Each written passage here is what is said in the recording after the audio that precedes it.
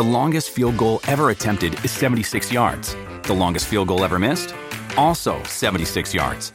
Why bring this up? Because knowing your limits matters, both when you're kicking a field goal and when you gamble. Betting more than you're comfortable with is like trying a 70-yard field goal. It probably won't go well. So set a limit when you gamble and stick to it. Want more helpful tips like this? Go to keepitfunohio.com for games, quizzes, and lots of ways to keep your gambling from getting out of hand. Linda in Indiana has a question about a floor gone bad. What's going on? My daughter just put some laminate flooring down, like living room and dining room area together, and right in the center of the room, it like bubbled, where it locked. It sort of buckles up? Yes, and it started with about 2-inch gap, and now it's about foot and a half. You know, it's getting worse. It's not. And how would you fix it? Do you have to rip the whole floor back up and start again? Well, it sounds like there were a couple of pieces of laminate floor that didn't quite get clicked together, didn't quite get locked together properly. Well, they swear that it did, but I don't know. Well, did you have this professionally installed? No. Okay, we they did it themselves? ourselves, and this was like the fourth one that they have done. And this is the only floor that's ever done it. Well, it's very unusual that there's a manufacturing defect, I got to tell you, because that stuff is just made by the mile, and it all comes out very consistent. It's hard to mess it up. If the tongue or the groove was damaged as the floor was being put together, for some reason it sounds like it didn't quite lock in the middle, and there's no easy fix for this.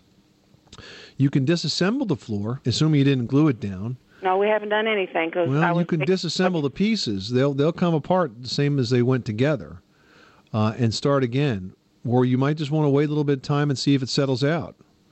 But if it seems to be buckling up like that, I suspect that you've got a section there. It's funny; it could be something as small as an extra piece of laminate material that got like sort of stuck in there when you're opening and closing the boxes. You know, sometimes you get those wood fibers that will pull off and get stuck in that, and it doesn't quite lock together.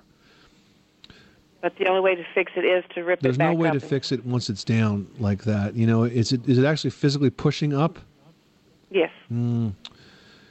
No, I mean, I'll give you one thing you could try, and you probably have nothing to lose. You could take a 2x4 that's a little bit longer than the space between the ceiling and the floor and wedge it in place and try to press it down. Okay. And put some weight on it that way.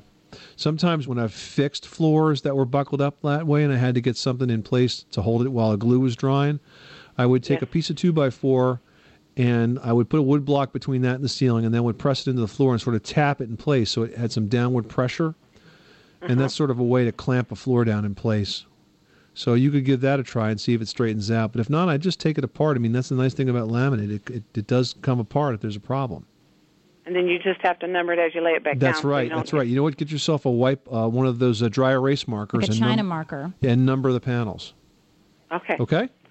All right. Well, thank you so much. You're welcome. Thanks so much for calling us at 888-MONEY-PIT.